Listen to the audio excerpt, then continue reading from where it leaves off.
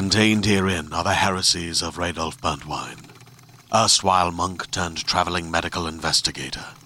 Join me as I uncover the blasphemous truth of a plague-ridden world, that ours is not a loving God, and we are not its favored children. The heresies of Radolf Burntwine, coming January 2nd, wherever podcasts are available. Hello, Starshine. The Earth says hello, and welcome to the Fantasy Magazine Story Podcast. I'm your host, Janina Edwards. Don't worry about the voices in your head. I mean the voices in your headphones. We're all friends here. Let me introduce you to another stunning fantasy before I fade away. In this episode, you'll be listening to Odd Peas in a Pod by B.S., narrated by me, Janina Edwards. Fantasy Magazine is edited by World Fantasy finalists Christy Yant and Arlie Sorg. Our podcast is produced by Skyboat Media. Literary gangster / seasonal romanticist Bolores Sebiador, B.S., is an African writer. Her work is featured in the Thames Review, Nat Brut, Feral Journal, Neologism, and others. She is largely inspired by music and art and all things beautiful, unnamed. Say hi on Twitter at Bolores Sebiador, where she fondly calls herself a black swan. Join us now for this light from the universe. Have we got a fantasy for you? The year was 1999. Tupac's Brenda's Got a Baby was the anthem in Old Creek Ghetto. Yes, I wasn't born. But the first time, in a beat-up, metal-scrunched blue taxi on her way back home, when the song came on, Mother felt my first kick coincide with the blistering bass beat. It's a wonder how I knew that feet were made for dancing. Second time was in a barber shop when, in her second trimester, she decided to shave her head. It was Nas's Undying Love blasting through the bookshelf speakers. I kicked so hard that, for a second, she thought the gunshots imploded in her own belly. She doesn't tell me about the part where she shudders and looks down at her feet, hoping to see me as blood-red spillage in warm, breathless puddles around her feet. Before the pandemic, Mother and Felicia were Shark and Remora, Felicia being the shark, gobbling whoever crossed her path and spitting them out, bone-chewed, palsied, and Mother cleaning up her messes, but each dependent on the other. Felicia's eyes can stare poison into yours. Her hands are so evil they can, they say, reverse Midas's touch and turn a good thing to rot. Just 2 months ago, she dated a perfumer named Jarvis, an eccentric man with an eccentric zest for life. He would drive by, waving at everyone, jamming Bon Jovi's It's My Life in his 2003 Corolla model. His gifts to her were nothing of the ordinary. Bizarre paintings, electric glass figurines, jardiniere of daisies, celosia, hibiscus, flowers he would later experiment with to create enchanting scents for her, all of which now lie in a broken compartment of her wood shelf, biting dust. She couldn't keep ordinary flowers alive for 3 days, Mother would scoff. How much more relationship? But she only says those things when Felicia is halfway down the street. Once, a boy primly dressed in a school uniform picked an eraser from the dusty road and was seconds away from feeding his stomach before Mother yelled, hitting it off his palms. We walked him, too shocked by the sudden interference to cry, to his mother, who was all but carried away in an overloud conversation. The clueless lady stopped mid-laughter to thank us. Mother smiled, but once she turned back, began grumbling. If something happened to that boy, wouldn't she blame the devil? The innocent devil?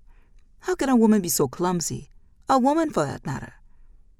The same happens when our neighbor has to borrow a bit of salt in the process of cooking, so they can't afford common salt? Or her good-for-nothing husband didn't return with his car and cannot walk to the junction to buy salt for her? Can he not see that she's pregnant? By the way, Omomi, who still drives a Beetle in this age and time? I wonder what she says about me when I turn my back.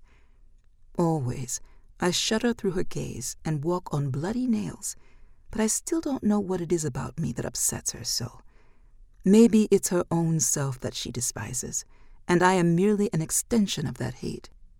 Mother and I are strangers in a home once small, but now so big that our shadows barely cross paths.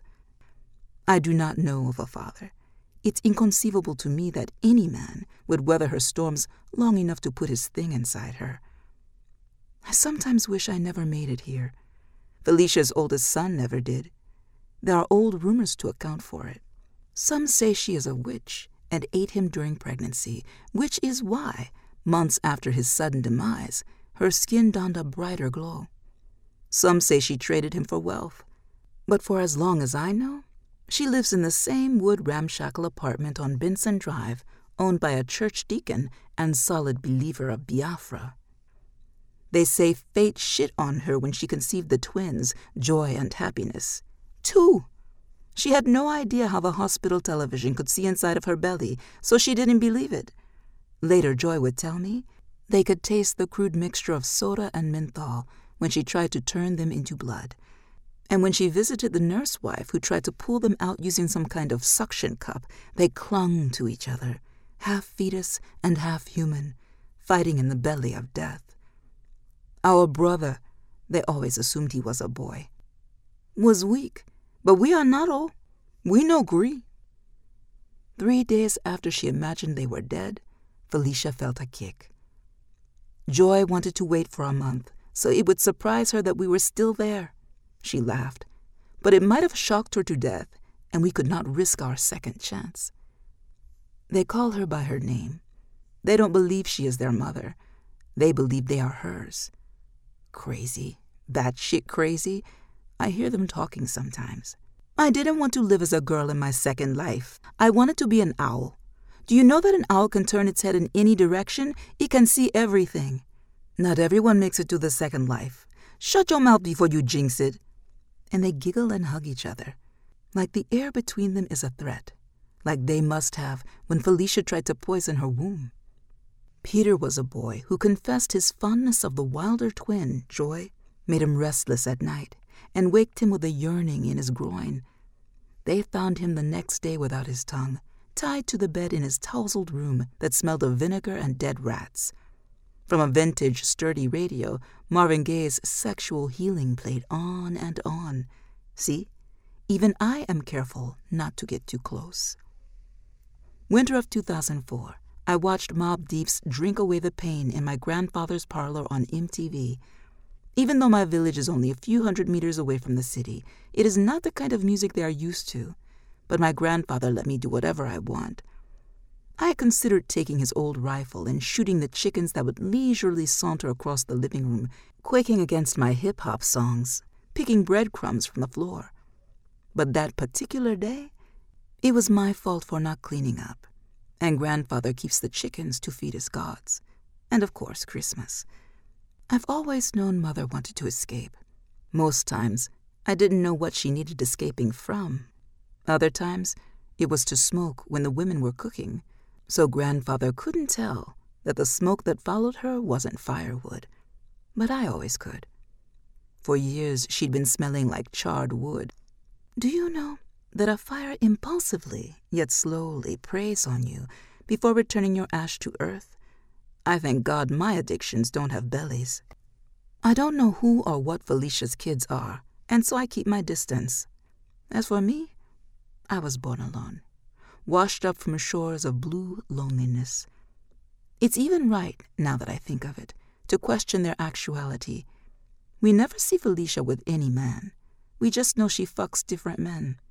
But we've never seen with our own eyes. The same is the case with my mother. 2 odd peas in a pod. Grandfather was a native man. If he took his ear close enough to the ground, he could hear the footsteps of the gods. I didn't believe in gods or God until I heard Tupac's Only God Can Judge Me. This gangster whose music I bopped to from the womb. Grandfather also said Felicia's name tasted like unsalted lime on his tongue. In the village square, they've heard her scores too. Try speak of her and watch the air quarantine you as everyone moves back in disassociation like you farted through your mouth. My mother has too many secrets that she is always angry, always nagging, even in silence. So many secrets that when she opens her mouth to speak, it is filled with the stench of decayed years. You can't put out a fire if you're a part of it. I wanted to tell her the day she accidentally burnt herself with hot coal, but I couldn't press pause on Lauryn Hill's Lost Ones long enough to talk to her. You would know if you've heard the song. It's so consuming. That Christmas Eve, I woke from a nightmare to the sound of grandfather killing the chickens. I closed my eyes and imagined their necks breaking, spluttering blood, their feet scratching air. He wanted to talk to his gods, which meant he had to feed them first. I wonder who feeds them now that he is gone. Before the bonfire, Mother talked to her own God, and all she wanted was for him to erase every mistake from her life. 15 years later, here I still am, her prayer dwindling in the cloud, unresolved, or perhaps swept out of God's reach. Welcome back, Starshine. You have been listening to Odd Peas in a Pod by B.S., narrated by me, Janina Edwards. Janina is an award-winning narrator of more than 400 books. Her work has been acknowledged with 8 Earphones Awards, an Audie win, 7 Audie finalist nominations, and 2 Society of Voice Arts and Sciences nominations.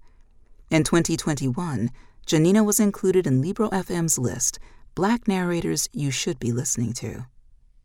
We hope you have enjoyed this offering. If so, please help spread the word by leaving a review or rating at iTunes or on the social media venue of your choice.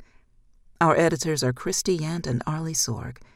Arlie is a recipient of the 2022 Kate Wilhelm Solstice Award for distinguished contributions to the science fiction and fantasy community from the Science Fiction and Fantasy Writers Association. This podcast is copyright 2022 by Adamant Press. Our sponsor this month is Erewhon Books.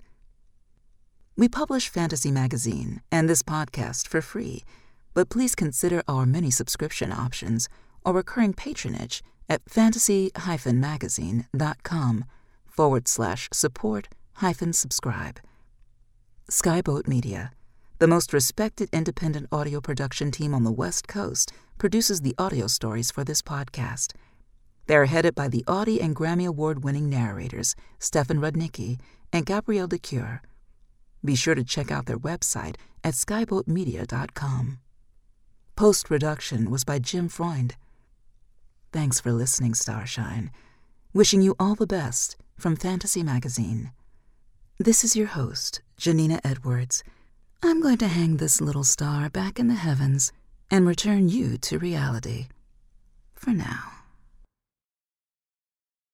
Hey there, this is Justin Bartha. I made a funny new podcast, King of the Egg Cream. It has the greatest cast in the history of podcasts with actors like Louis Black. I'm torn by my feelings for 2 women. Bobby Cannavale. You can eat it, or if someone hits you, you can put it on your cut. Melanie Linsky. I wonder what these marvelous things are that look just like boiled chicken feet. Jason Ritter. I can break things and pick locks and kill people. Michael Stuhlbarg. The whole point is to inspire people that they should make themselves better. Ari Grainer. No, don't whet its appetite. What are you, an idiot? Me, Justin Bartha.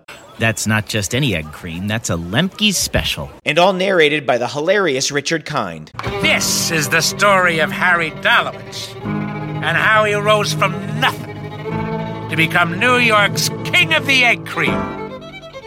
So if you like funny true stories, come listen to King of the Egg Cream, available wherever you get your podcasts.